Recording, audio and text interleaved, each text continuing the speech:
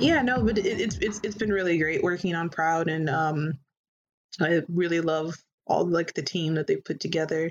But it's also just really cool just to but aside from that though, like speak like we're excited to just have you on in general because like there just really needs to be more attention onto the Black women that are in this industry that Yeah. have been here. Yeah. And like when you hit us up, I was like, oh snap, she's been working on things that from my childhood. This is really cool. Yeah. Oh, yeah. Yeah. Yeah, One of the which little elves in the background. Making yeah, that magic. But making that magic. who is our mysterious voice, our third voice on here? Who is this? Who are you? Yes, please introduce Introduce yourself yourself. to our audience. Okay. Well, I'm Lynn Sutherland, and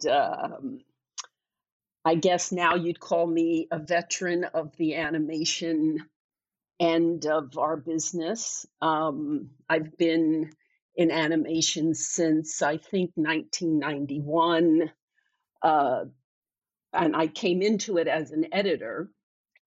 I was an editor on Bebe's Kids. Oh snap! That's where I first met Bruce Smith, and uh, as I like to playfully say, I'm so opinionated that by the end of the movie, I had become an associate producer on it. And Wow, that's awesome though. That's really awesome. So I guess it speaks to, it's good to speak up, even when it's scary, do it. And you know, perhaps it's also speaks to a little bit of typecasting in that both Bebe's Kids and then the next thing I did with Hyperion, I guess they called themselves Hyperion Studios, Mhm. who produced both Bebe's Kids and the HBO Fairy Tales. They were both non-white projects, so it is an example of, oh, maybe we should find, you know, some Black people. Obviously, Bruce was doing that. You know what I mean? Mhm. He, coming in as the director, went looking for that. Yeah, so that's kind of how I got into animation, which came through Hyperion. I had actually edited a live action horror picture for them Mm. Oh, and interesting. I got didn't to know they know were doing that. them. I thought they got to did just animation. No, the one of the partners is a writer, and he writes both animation and live action. And I had actually met them when I was working on Throw Mama from the Train Oh. as an That is an assistant interesting editor. title. Have you ever seen that? No, is that I've title. Is that heard of also a it. horror film? Oh, no, No. no, no. Well, No. it's kind of a satirical, it's a take on Strangers on a Train. Do you know that Right. classic? Oh, Right. okay. It has oh man. It I'm has remembering now. Yeah, it has ah man, Harley why am I Granger, and I yeah, can't think who. I'm blanking on his name right Yeah, now. I'm blanking on his name right now, He's but he was short, the. he's in Always Sunny in Philadelphia. Well, Charlie Day? Danny DeVito. Danny Oh, Yes. Danny DeVito. DeVito. What did I think? Danny Charlie Day?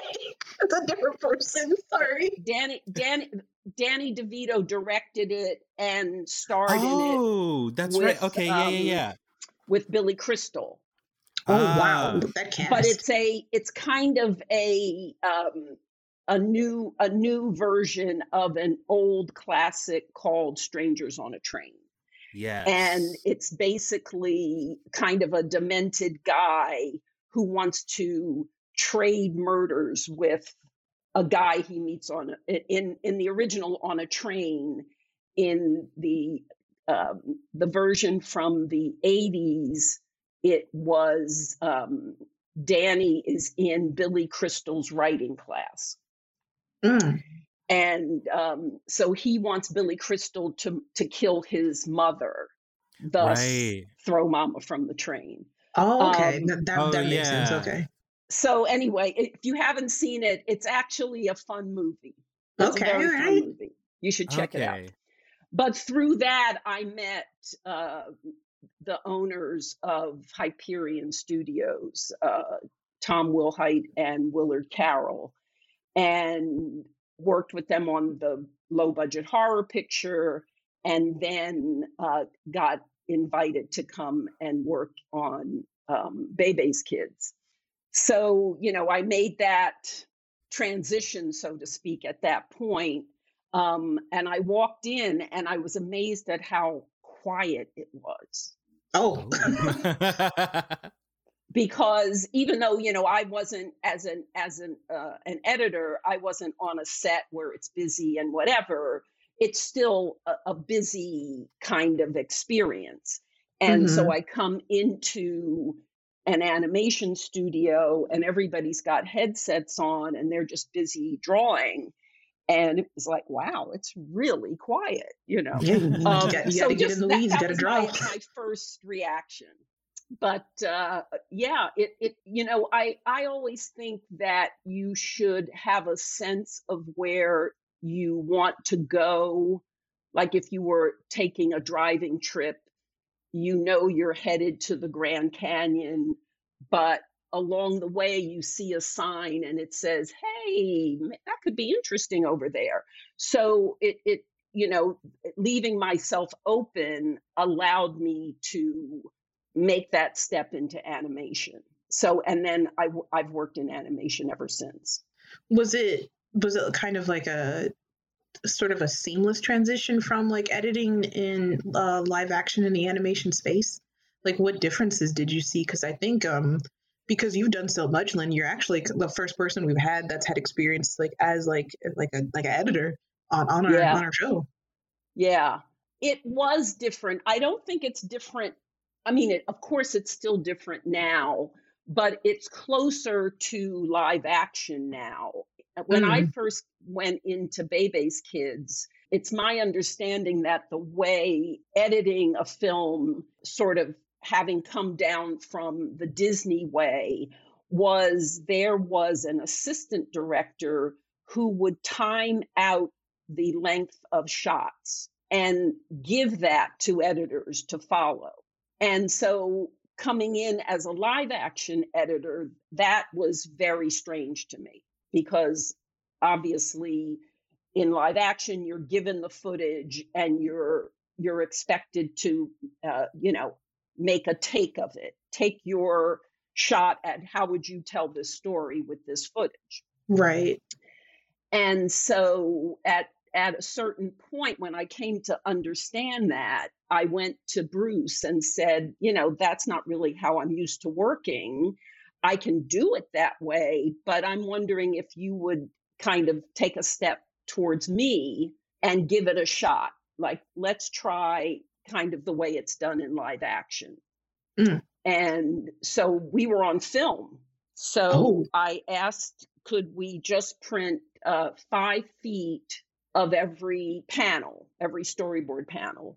And if I needed more, I would just, use blank film to fill it in. And eventually we would, duplicate whatever the shot was.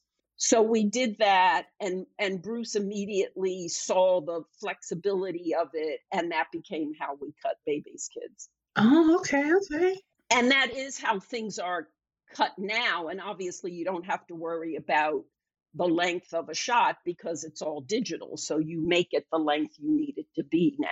But an editor takes that storyboarded scene and they present a version.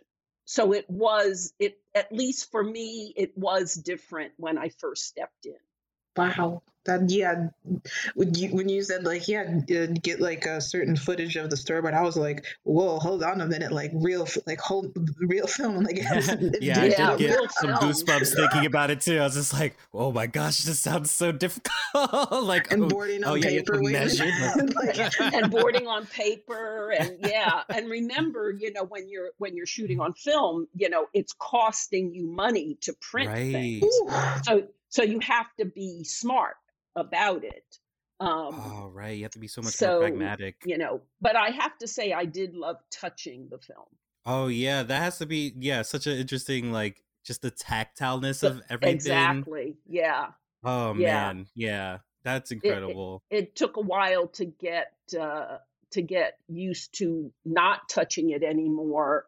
But that also paralleled with me moving away from being an editor anyway. So I became a producer, and then I wasn't pushing the buttons or touching the film anymore anyway.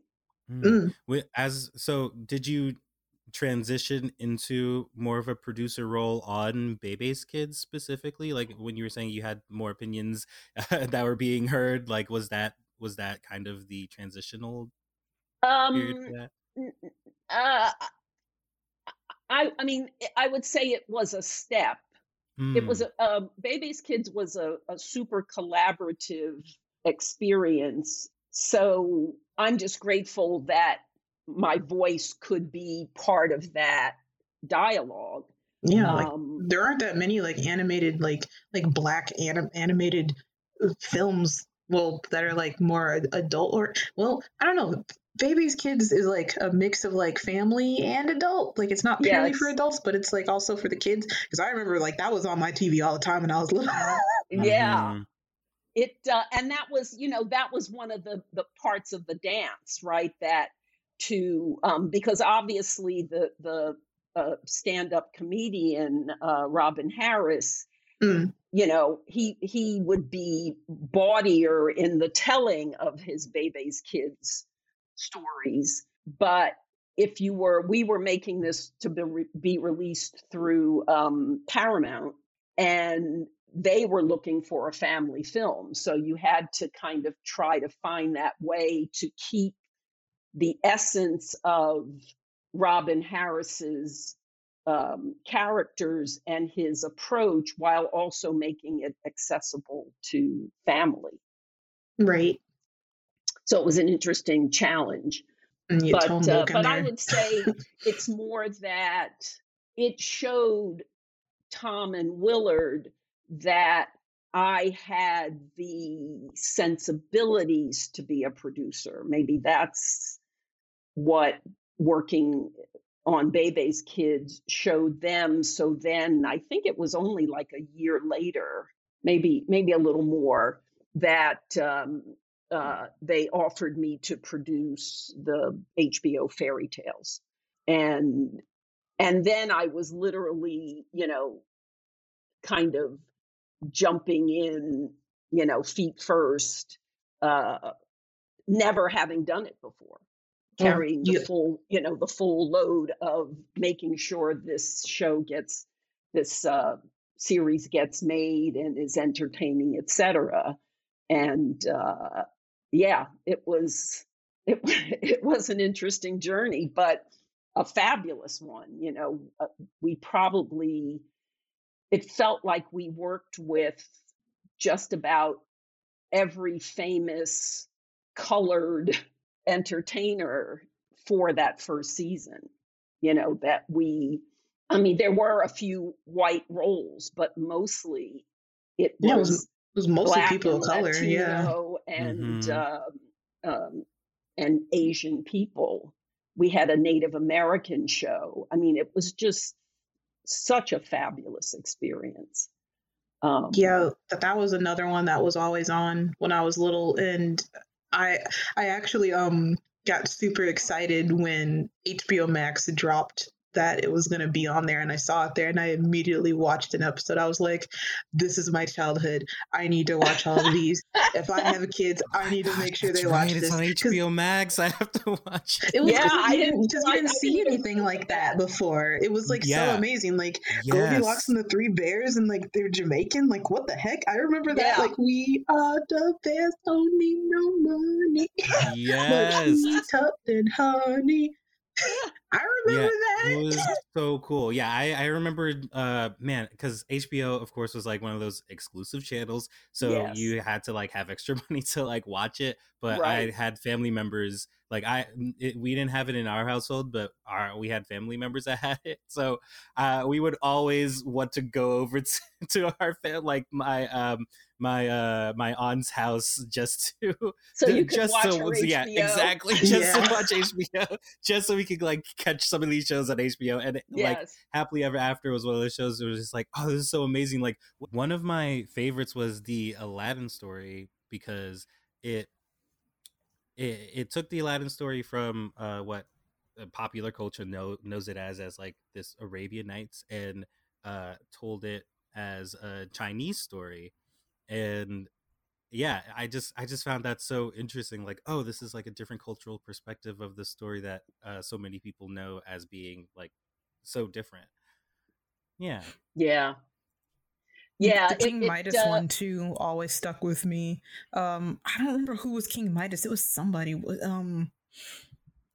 Yeah, I didn't work on the season that had King Midas, but I remember, how interesting it was to think about how do we take those old stories, and then once you anchor them in a culture, then how do you fully embrace that culture? Right. Yeah. Like how do you make sure? I remember that a storyboard artist caught this, that I think it might have been a Korean story, but that actually doesn't matter. The point is the pagoda, the roof of the different cultures are expressed differently. Right. And a storyboard artist caught that the way the roof, the curls at the end of the roof were not in the right direction for that culture. Mm. Oh, that's so interesting. Yeah. But that's also cool though, that like, it was a place where people could speak up and be like, oh yeah, make sure you get that right, because this is the appropriate way, not that one. And that's really cool. And that just speaks to like why when we have these stories that are of like a certain culture, whether they're Black, Asian, whatever, and the people themselves are not in the room that are able to catch that stuff, that's when you get like a big mess on screen. Exactly. And obviously offend people in the process, because you didn't take that time to get it right. Yeah. It and in fact, even with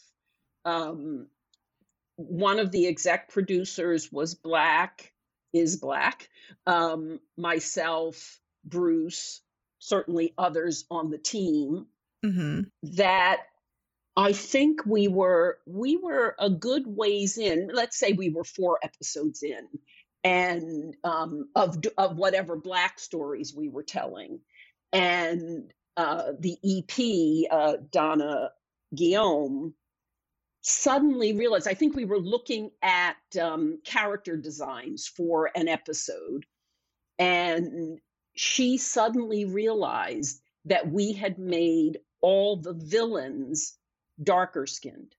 And how even within ourselves, how we take on the what's the right word, the mythologies created by the dominant group, right, about ourselves. Right, yeah, without internalized. Even realizing it. It's internalized. Thank you. That's what I was looking for. Like internalized colorism. Like, we have to kind of look within ourselves as the Black community to also like address that and be like, hey, wait a minute, hold on. Yeah. Wow, I didn't even realize I thought that way, and I think to this day we'd all say, well, I don't think I do think that way, but in the representation, we were showing that somewhere inside we had internalized that. So it was just a great wake-up call to, check everything, check yourself, be aware, are you finding that balance? And I just finished directing a series called Super Sema, which is on YouTube, and it takes place in a mythical African country in a way, and at one point, because that lesson from the fairy tales has never left me, we're looking at all these Black characters, and I realized there wasn't a good balance of the range of, our color prism. And so I pointed that out to the EP, and that way we lined everyone up and really looked at it, because we want to represent the richness of who we are on that I just looked Super Sema up, and this looks so adorable. Yeah. I did too. Looks so cute. It looks super adorable. Very nice. Wait, y'all got Lupita in on this? What? Yeah. What? Yeah. Oh my gosh. That's awesome.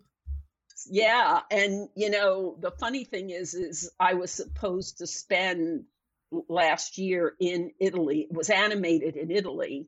The company making it, Kukua, is based in Nairobi, and but the studio animating it is in northern Italy, and I was there for a month, and COVID happened, so I had to come home. Oh wow! So I did it remotely, as we all were doing, right. But I missed out on my year in Italy. But that we have to, we can't presume that even within ourselves that we haven't taken on internalized myths that have been perpetuated, since we were kids. So it just requires that extra awareness and sensitivity, which then applies to anything you're working on. No, for sure. Right. And I would say too that I think we just also need more stories with Black characters, period, so that way there ends up being that variety and ranges of colors within our own group, so that way we're not just we're not putting everybody with darker tones on one end and people with lighter tones on the other, and positive light and darker skin tones are negative, so that way you can see the ranges of people within Black culture that exist, and that and also just not Black trauma stories, because we don't need those all the time. Exactly. That's not the only story that can be told from our perspective. And in a way, that's a residual effect, right? That we stay in trauma mode instead of, here we are, 3 Black people who have lived very different lives, and do we have real trauma?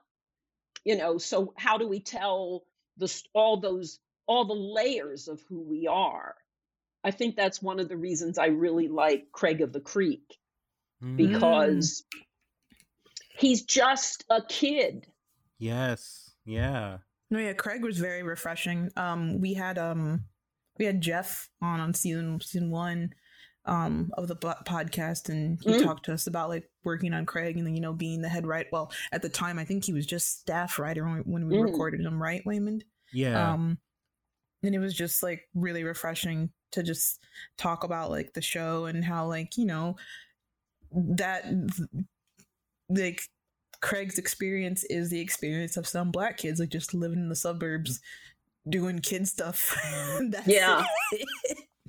It doesn't always have to be, I gotta get out of the hood and escape all of the bad things, or police brutality.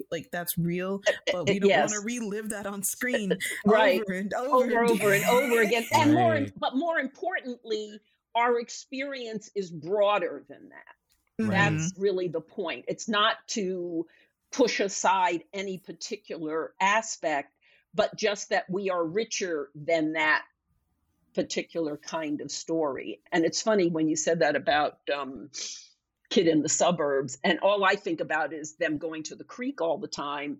And I remember that my husband, who grew up in the Bronx, that I guess he was in the North Bronx, and I guess, you know, there were parts of it that were still undeveloped. Oh, wow. And so he and his brothers would go play in this I think he calls it the swamp. But Wow. but you know, for them it's like they're being adventurers, and they're out there, and they're probably, you know, fighting with sticks and who knows, you know, but That's it cute. was like they were on an Yeah. adventure, and they're city boys, you know what I mean? Yeah. So it's just that I'm happy that we're at a point where we can really, really broaden out the stories we're telling. Yeah, like Waymond and I were talking about how like it's really cool to see like Craig exists, and you know, like the like Proud's coming back, and then Yes. and then Kipo and the Age of Wonder Kipo Beast exists. is it's Yes. so much more My Dad the fantastical, Bounty but it's Hunter so at cool. Netflix. Mm-hmm. That's about to happen. Moon Girl's about to happen. Mhm. Like Yeah. there's so many different types of Black stories. Boondocks for the adults, like that's coming back. Right, Yeah. So there's right. like there's different types that are happening, and Yes. like we're like, okay, thank God. Like, okay, let's keep doing more though. Like give me my Black Lord of the Rings, give me my Black like adventures. Exactly. It's like I Yes. want more. Yes, exactly. Here. Yeah, I feel like that it's so interesting because this was one of my questions I had was what is your opinion on like the current state of the animation industry? And I feel like this is kind of diving into that a little bit. Yeah. Well, yeah, because you've been in this industry for much longer than both of us, so just like, you know, from your time starting back in the 90s to like now, like you've seen it change and like shift so much. Yeah, it's you know, on and obviously on the larger level of the whole industry. And I think one of the really good things that has been evolving is, for lack of a better way to say it, like a Black mafia, that we as Black people are looking out to get each other in.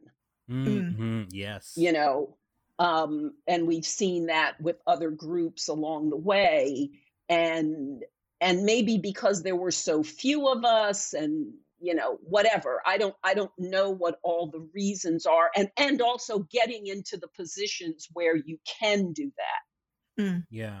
Which does remind me that I'm sure somebody must have done it since Bebe's Kids, but on Bebe's Kids, for most of the show, it was an all Black female editing team.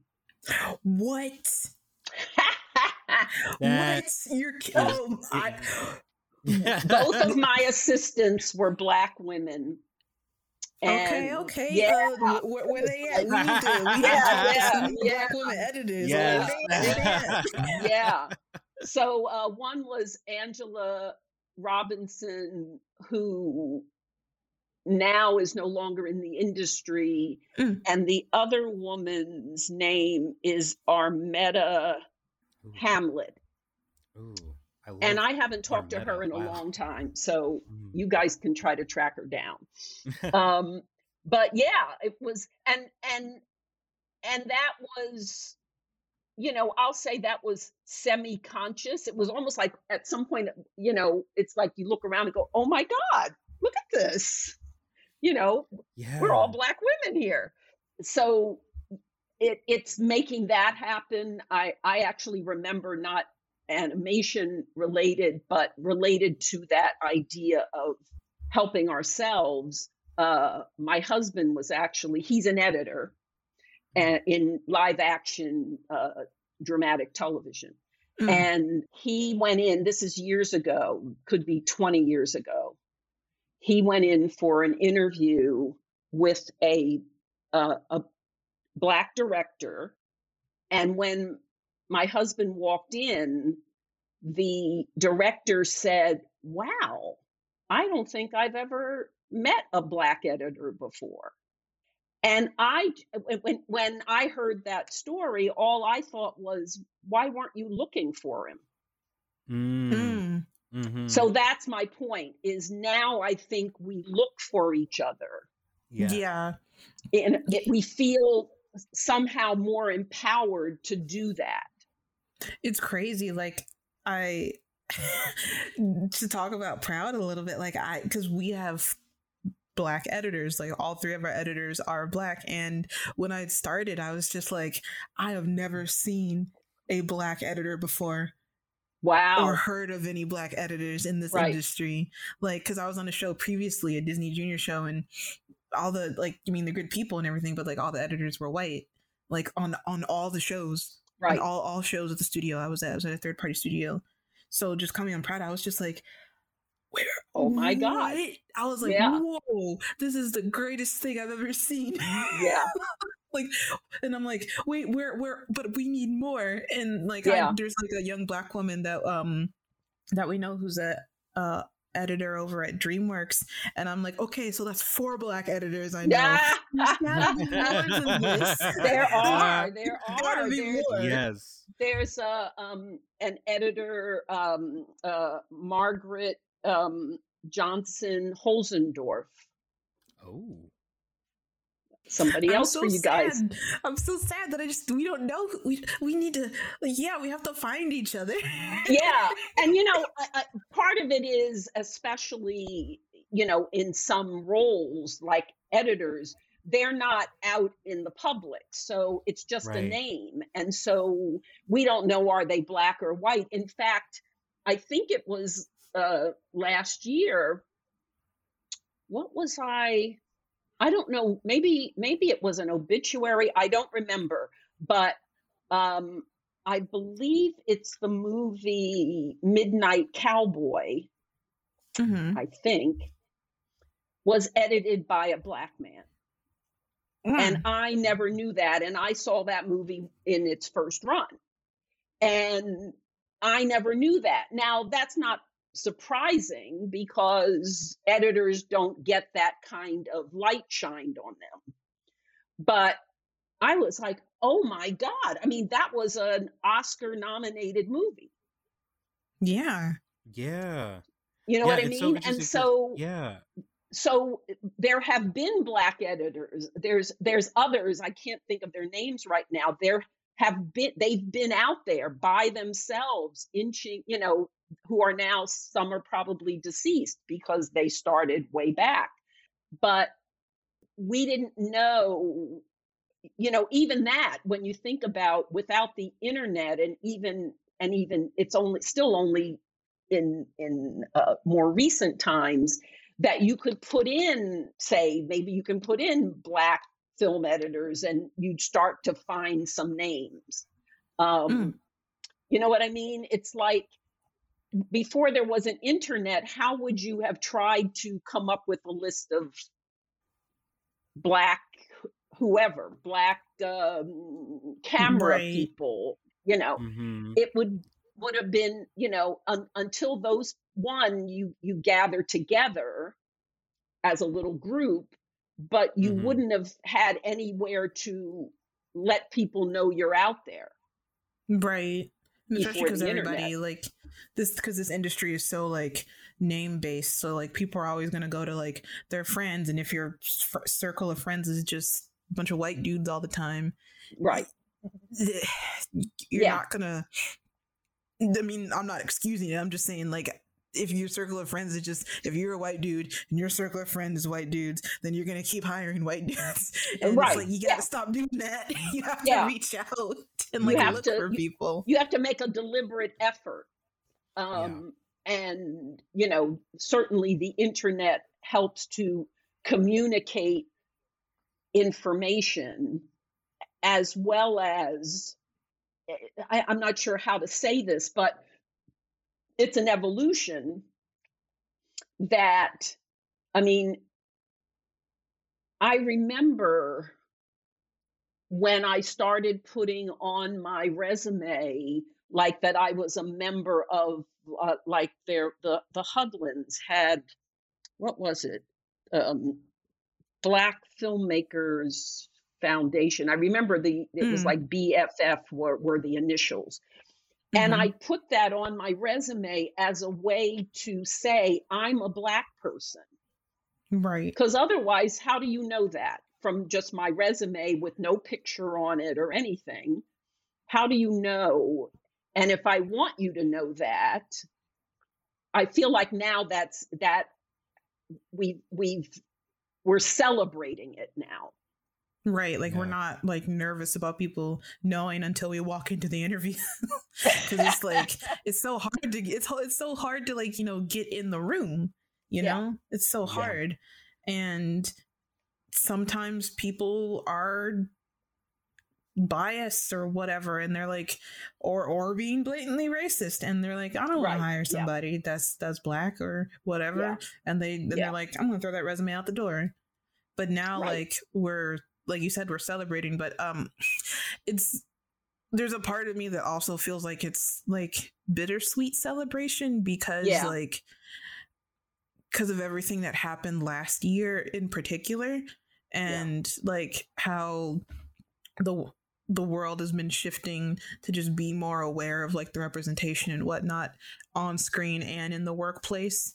And it feels like it's bittersweet because it's like, you know, people don't, and like we know this, like our people have been brutalized for like forever, and everybody else is like, oh, I'm so sorry, I didn't know, and it's like, we've been trying to tell you what are you doing? What do you mean you didn't know? But it's like, now that they're like, oh no, we didn't know, we're so sorry, now they're trying to like celebrate it, and we're like, okay, but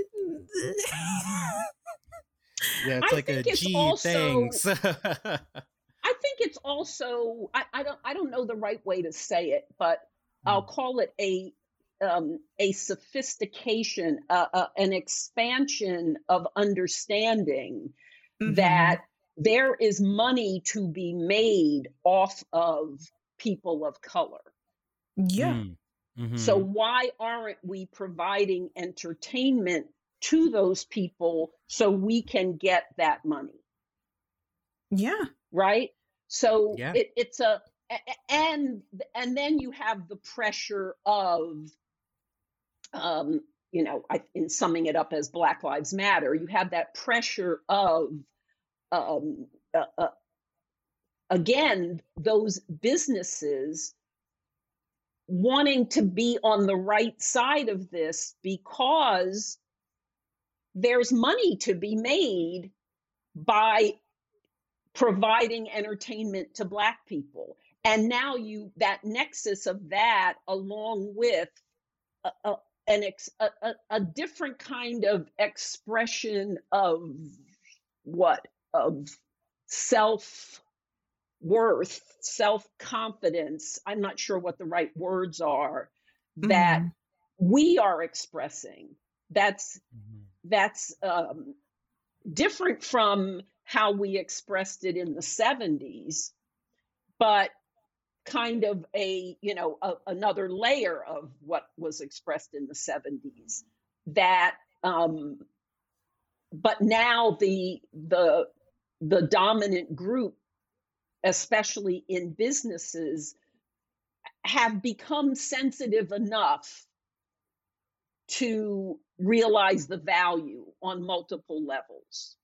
You know, because it does go into their corporate structures and et cetera, right? That the presence of us is expanding, and therefore with it, the voice in the room is not a monoculture, and so, you know, it inches open, and here we are. Yeah. So it's, yeah, so I agree. It's like, you know, almost like what took so long, but Right. but it's also like, thank God. Thank God we're here. Because it also, it's a force for change, in that the more people, you know, entertainment is such a great, for lack of a better word, educational tool. So by seeing Craig of the Creek, your the way you look at Black kids might shift a little bit, Right. because he doesn't fit your stereotype. Yeah, like you're not gonna think that like Black kids are like, I don't know, I'm trying to think of like a random thing where people, I don't know, like you're not thinking that Black kids are just constantly robbing stores, or just like being on the streets, or doing goods, or like everything else that's stereotyped in media about Black kids. Exactly. You know, so by opening up the stories that we tell, we get to express, you know, that we're not that thing you think we are. And I think it's important too, because it's like, you don't have to cross the street when we're coming the other direction. Right. And it's important too, because it's not only like other people that are seeing these stories that or you're developing a different idea of a type of person, but the Black kids too that are seeing these stories that are being told, and it's like showing a different way of being yourself a little bit, you know. It's like, and being okay to be yourself, if that is like if you act like Craig and you're Black, it's like that's normal. Or if you act like I don't know, if you act like Penny Proud and you're like, oh, that's normal. Or if you act like I don't know, the little kid in Motown Magic and you love music, like that's normal. Right. Right, exactly. And it's like there's all these different versions of normal, and we don't have to just fit into one little box, you know. And I think that's happening for all the different groups within the people of color umbrella, you know, that now we get that bigger view of all these other groups that we're not a part of, you know, that we get to learn about their worlds. But like you said, in some ways, the most important is within your own culture, that kids, especially for us as people who work in programming for children, that we're validating and also expanding how they see the opportunities open to them. Right. So, you know, like working on Super Sema, that, you know, here's a girl who sees herself as a superhero. And even though she works in a very real world, I'll call it, like she's not a superhero like Superman or something. She's using technology. She's using STEM to defeat her bad guy. Right, the bad guy is the king of her country, and he's a robot. So she represents the humanity, but she also represents that she has the ability to she and her brother have the ability to take all these tech ideas and put them to use to defeat the bad guy every episode. So that just opens up for Black girls that, you know, I like science, I like technology, you know, or maybe I'm intimidated by it, and this helps to break that intimidation. Oh man, I wish that more people knew about Super Sema, because I hadn't heard of it until you just watched it, until you just brought it up, and now I'm like, okay, we need to promote this show. Yeah. We need to be like, go watch it right now, everybody. Put your kids in front of this. It's cute. It's adorable.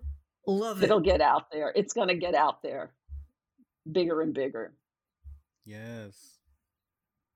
Lynn, I kind of want to go back a little bit and sort of talk about yourself and just more about your journey in this industry. So, like, after you came off of Bebe's Kids, kind of like, where did your path go from there? Well, before I talk about that, I want to tell you about how I ended up coming here in the first place. Yes, because I think it's important on the dream level. I got a degree in comparative literature, not knowing what I would do with that because I wasn't interested in teaching. But I love languages and I love reading stories, and I like the international aspect of that, which is what makes it comparative literature versus English lit, say. But I didn't know what I would do. And so after I finished school, I'm just kind of bouncing around, and I worked as a waitress. I'm from Philadelphia, and I went back to Philly and worked as a waitress. And at some point I realized I had been back there like a year or a year and a half. And I thought, I'm going to snap my fingers and it's going to be 10 years. I have got to go. And I didn't know what that meant. And a girlfriend of mine just happened to mention that she had a girlfriend who was an astrologer. And so I was like, oh, okay, let me have her do my chart and stuff. And so when we got together for her to talk me through the chart, she told me that I was a creative person, but I was in denial. Oh, wow. And I just got goosebumps telling that when she said that, I felt like someone had pulled a cowl off of my head and I could see the world. Oh, wow. She's like, wake up. Yeah. What are you doing? Wake up, girl.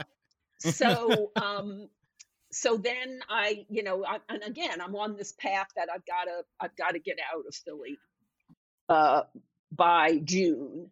And I think I met this woman in, say, January, February. And so then I thought, that's it. I'm going to go be in the film business, which was something that had always been lurking in the back of my head, but I just kept pushing it away. And I decided to come to LA because, of course, it's the center, but I could have gone to New York, but New York wasn't as, the business wasn't as developed as it is now there. So I thought it made more sense to come to LA. So that's what I did. And I decided that I would become a film editor because I liked photography. And I felt like editing is kind of like film is, like a bunch of stills lined up together. So somehow for me, that made sense. Right. And I also felt like I wouldn't do well on a set. Like the busyness of that might be overwhelming. Oh, no. 12-hour days, no sleep. Well, that happens in editing, but I like the call time. Intimacy. I like the intimacy of editing because you're working directly with the director, or the producer. So I wanted to tell that because I think it's important to listen to your heart and follow your dreams and not let people talk you away from them. Now, the people listening to this they're probably on that journey already. But even when you're on it, you can become discouraged. And, so that's why I think it's important to kind of follow it's your gut, but you know what I mean? It's really more your heart. And even when I graduated in comparative literature, that degree happened because I went and I just took classes I wanted to take. And then when I sat down and had to declare my major, I didn't know what I was. And I'm literally going through the catalog, and I came to comparative literature and I went, oh my God, that's me. So I had let my interests drive me, not the other way around. Right. And so I just feel like it's really important to go after what makes you feel joy. No, it's so true. I feel like so many. Yeah. You'll make me tear up. You'll make me tear up in this podcast. So no, anyway, I'm literally going through this right now with like what I want to do, because I kind of want to pursue art, even though I'm a coordinator, and I'm just like, what am I? Who am I? You know who you are. So you're just wrangling with, what's practical and what's what, and figure it out and go for it. And especially because when you're younger, you have more flexibility, right? Right. As you get older, you probably, let's say the standard, life, you end up with a partner, you have children, you suddenly you buy a house, then things get more cumbersome to turn, which doesn't mean you still shouldn't make the turn. It's just that it's more cumbersome. So when you have less, I'll call it responsibility, is a good time to make turns, But in terms of after the fairy tales, I did a short stint at DreamWorks in the early years. I worked on I can't even think of the name of it right now. The Bree's favorite movie, Road to El Dorado. The Two Spaniards. El Dorado. El Dorado. That's my favorite movie. I worked on El Dorado for a very short time. That's still cool. And you touched it. I touched it.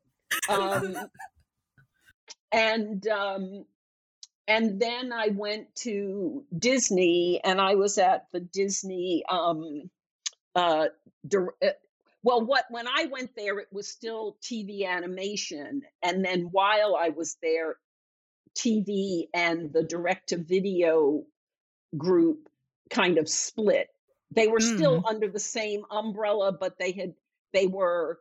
I was going to ask. Was that Disney Toons?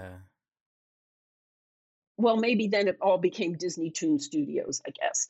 But so it became Disney Toon Studios. When I went there, it was TV animation, and then it became Disney Toons. And I was on the direct-to-video side, which is then. When I went there, I did the sequel to Goofy movie. Yes. Extremely Goofy movie, the skateboarding one.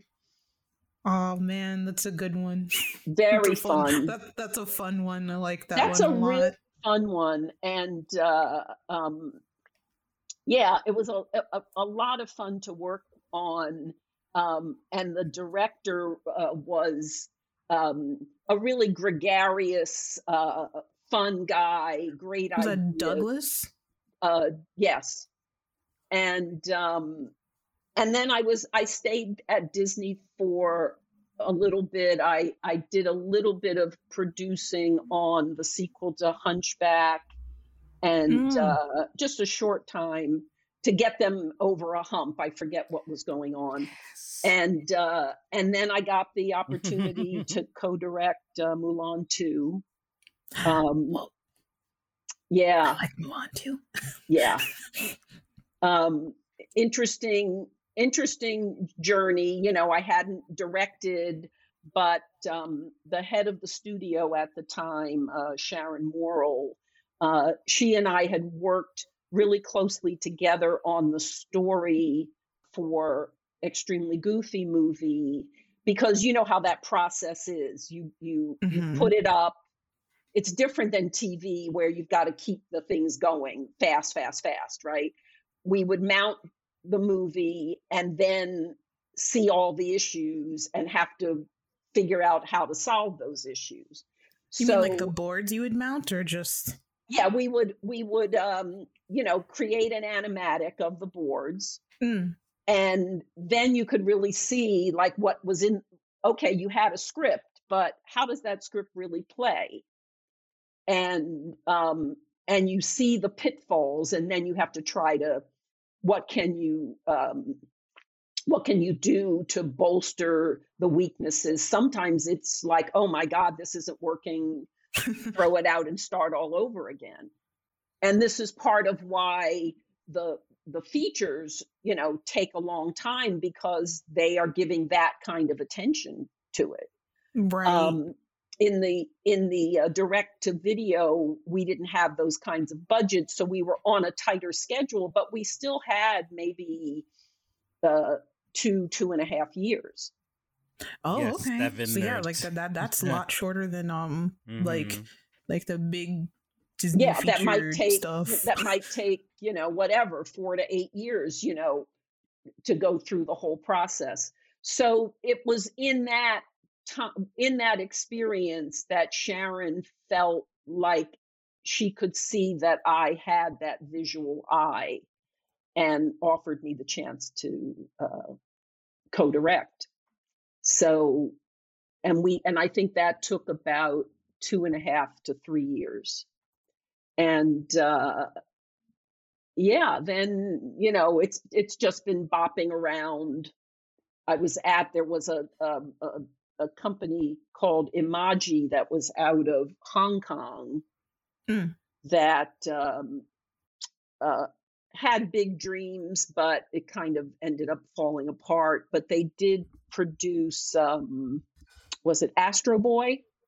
They did and I did not work on that, but that was they had done. They did a remake of the Teenage Mutant Ninja Turtles. That was their first movie, and then their second movie was Astro Boy, and I was working on one that was an adaptation of a Japanese anime called Gatchaman, but that one ended up not getting finished. And then it's been I did a stint at Mattel. I worked on the Monster High brand, and actually got to. My cousins like those toys.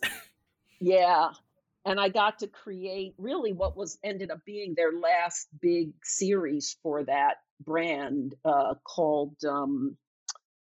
Why am I going blank all the time? Adventures of the Ghoul Squad. Oh, okay. Which was very fun. The girls would go out to find other hidden monsters and bring them back to the high school. So that was fun. And yes, and then I launched the first animation content for the Enchantimals brand, which was also very fun because it, you're starting with nothing and you get to build it. So yeah, really great to bring those characters to life. And then you've been around the block and back and up and down. And all around. And I feel more people need to know who you are. I mean, I'm sure people do, but like, I feel like our listeners, like, I'm glad that like our listeners are like learning more about you and like your journey and what you've done. Like, that's amazing. Thank you. Yeah, it's really cool to hear about like your perspective and your journey and just like what you've been able to bring to animation, and it's so cool to be able to like bring like go into development of like an idea too. Like that is really cool. Yeah, yeah. It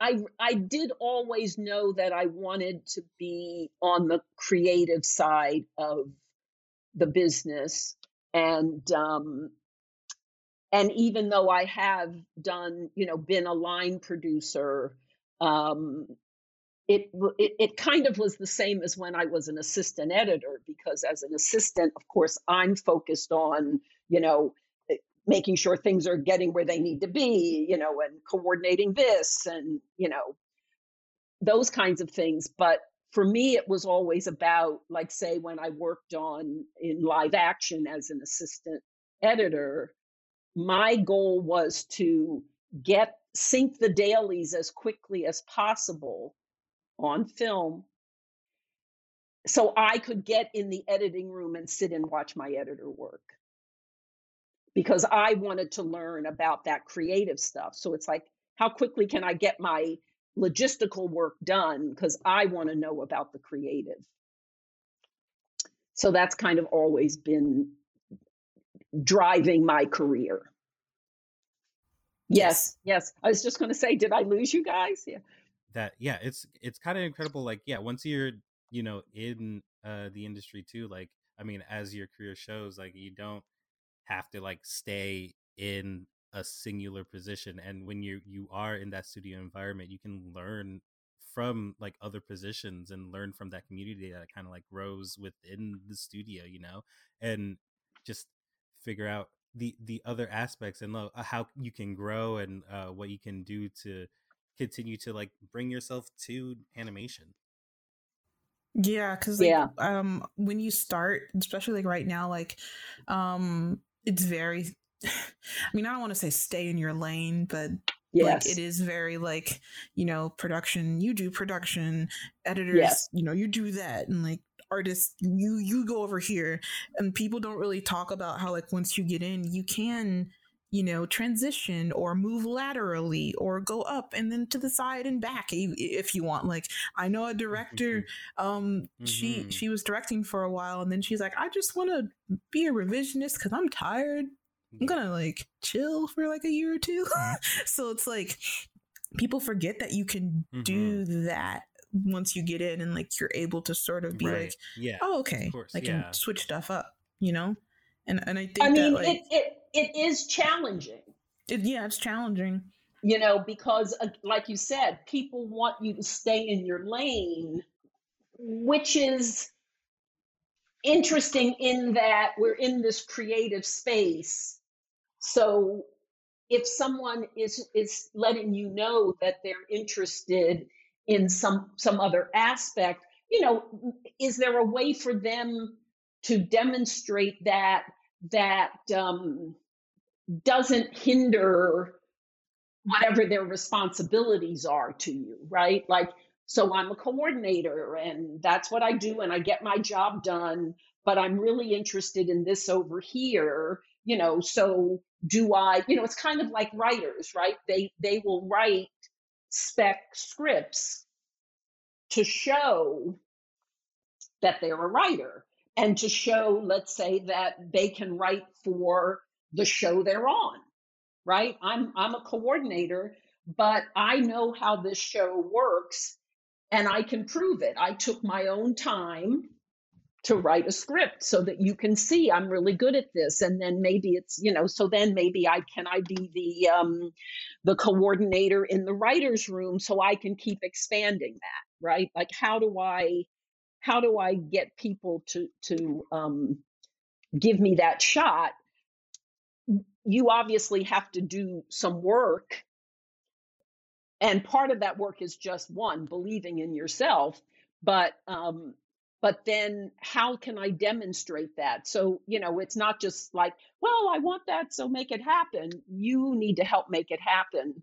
My husband is a big, big mentor of other editors, and really focuses on helping his assistants move up into the chair.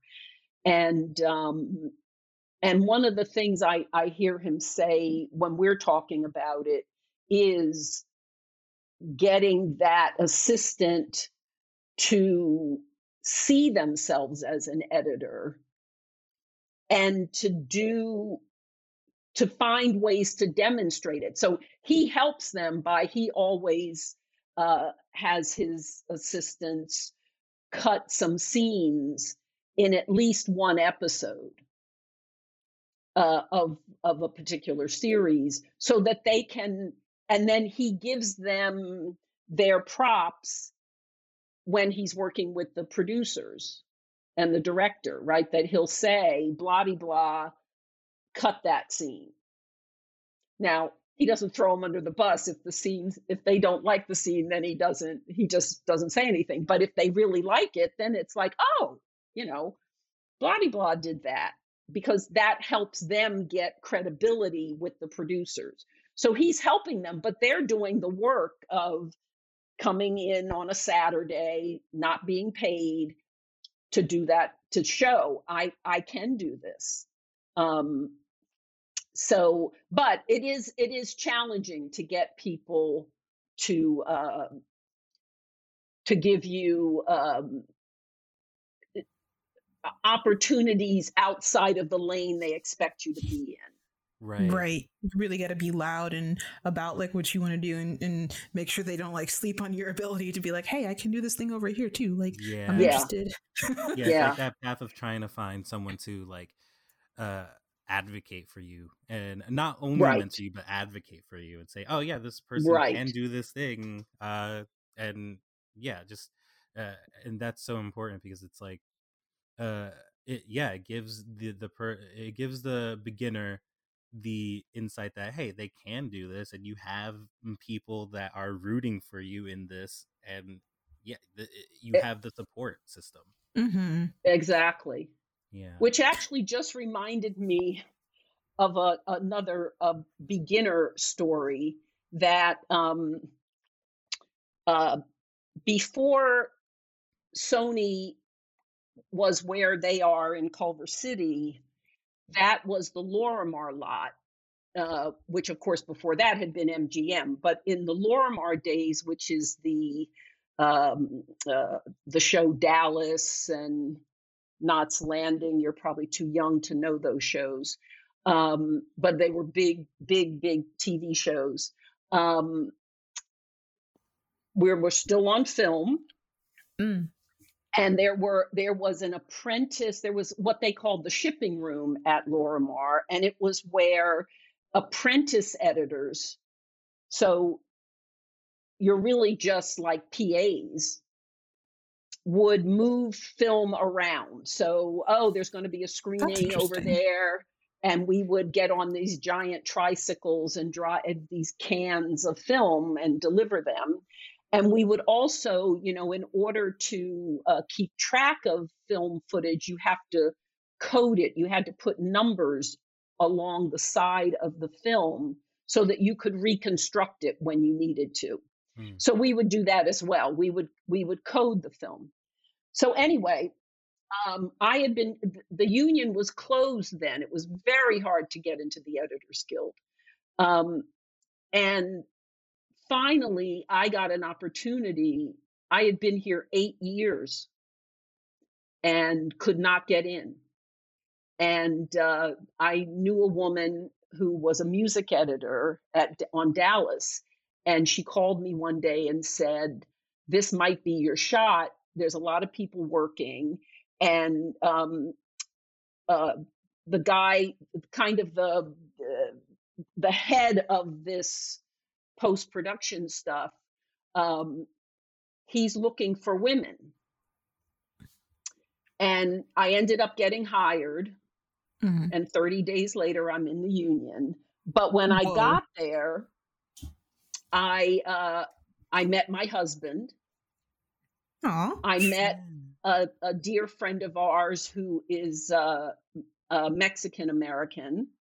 I met a couple other women.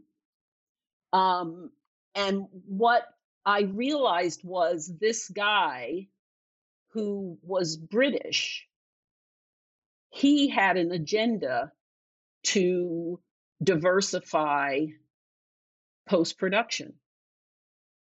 And so he was bringing in non-white, non-male people. We love to see it. That's what we need. That's what we need. Yeah. And especially editorial too. Like editorial is just very a male dominated area. Well, I guess it's shifting now. I don't remember who I spoke to, but someone told me that like a lot of the TDs at their studio are women, and I was like, oh, really? That's dope. Yeah. But yeah, I always, every so often, my husband and I talk about that Matthew Knox, you know, he certainly changed our lives by having an agenda to do that. And we reaped the benefits of that. So just another way that, you know, that was like a little baby step of the door opening slightly. Yeah, I think that like speaks to the people who are, you know, that are like our white allies that are listening to this podcast and whatnot, and just how like, you know, using that privilege that you have to open the door, because like, as I mentioned earlier, like sometimes it's like hard for us to like get in the room, like, yes. And not that like we need a handout or anything. It's more so like, if you are aware of the space that you're in and you're looking around and it's all white or all male, and you're like, wait a minute, use that opportunity to open the door a little bit and to reach out and to use that privilege that you have. Because a lot of people just sit on it and don't do nothing. They're like, well, I can't find anybody. And it's like, well, make the effort to do so. Right. Like, yeah. How hard did you look? Yeah. You have the tools. Yes. Yes. Especially now. Yeah, very much so. Like in the internet, like there's databases, like we have a like Black and Animated, we have a database. There's the Drawing While Black database. Latinx and Animation has a database. I think WIA has like a database too. And and I know somebody is working on a database, you know, for people who are queer in the industry as well. Like, so that you're not getting like. There are tools, and it's not like, there's not really a lot of excuses of like, oh, I can't find anybody. I can't find anybody. Exactly. You can find somebody. Like, yes, come on. Yeah. But I wanted to say, Lynn, though, that like we are kind of we're at time, and like we want to keep talking to you. Like, there's so much, but we're at time. But like, absolutely, that's been great.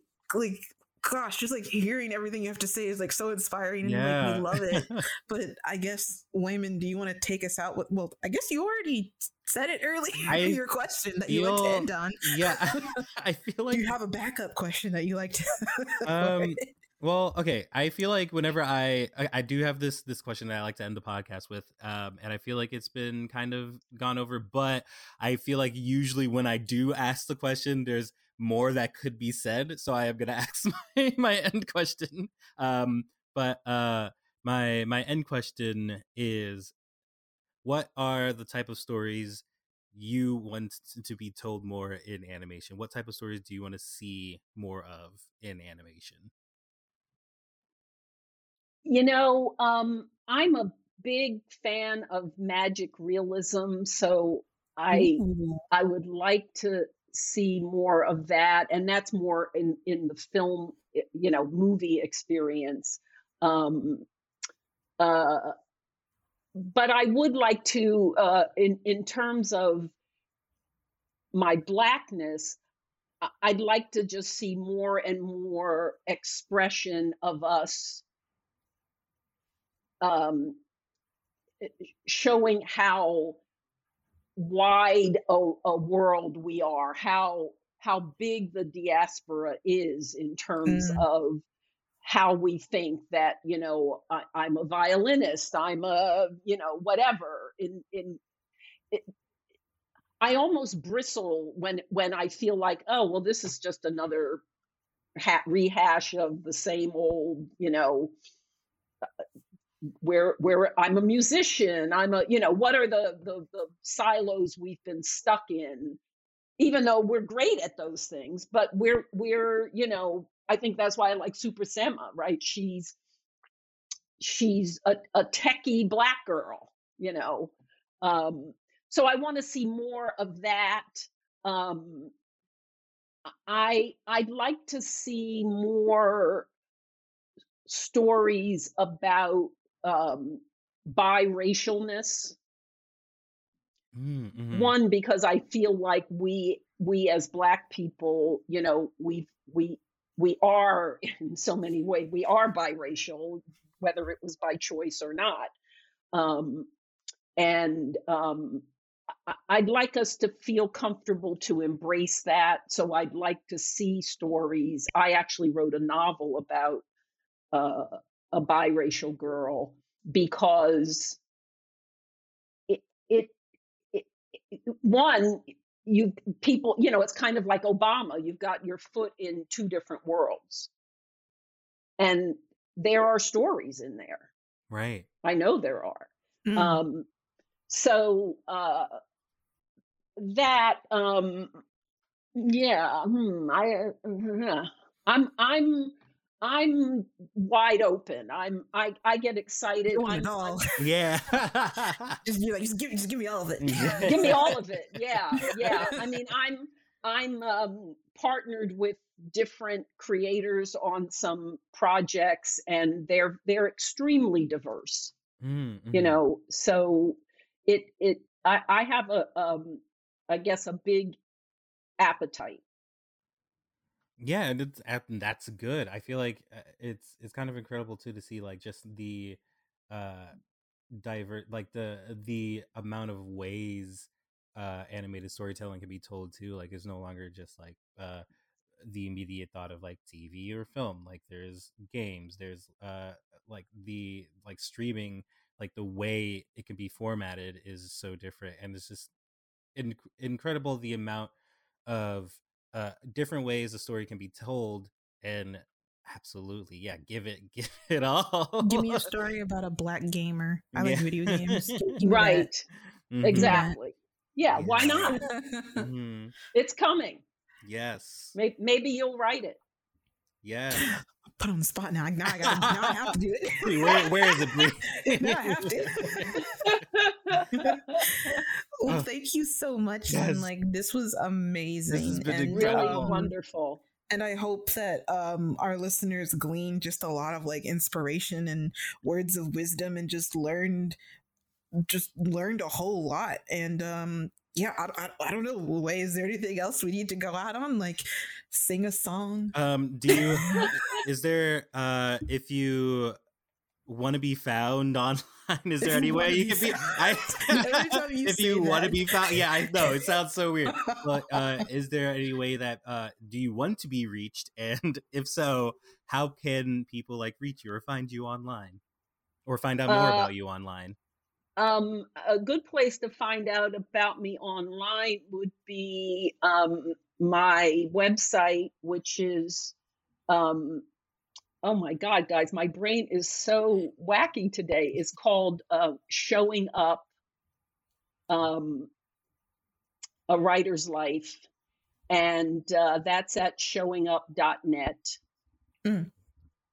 And then if you want to reach me, you can reach me at storymaven@icloud.com, and that is spelled STOREEMAVEN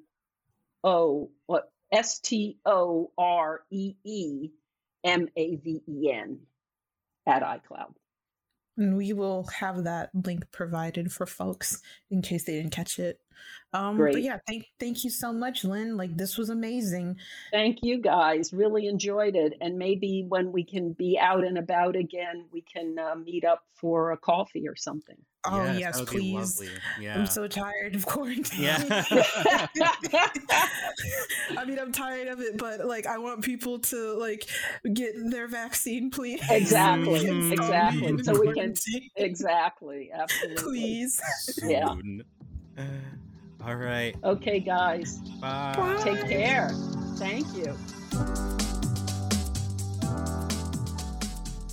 Thanks for listening to the podcast. As always, be sure to follow us on Twitter and Instagram at Black and Animated. And listen for more episodes on blackandanimated.podbean.com and on Spotify, Google Podcasts, or Apple Podcasts. The views and opinions expressed in this podcast are the respective individual and do not reflect the views of our employers. Thanks, guys. Until next time.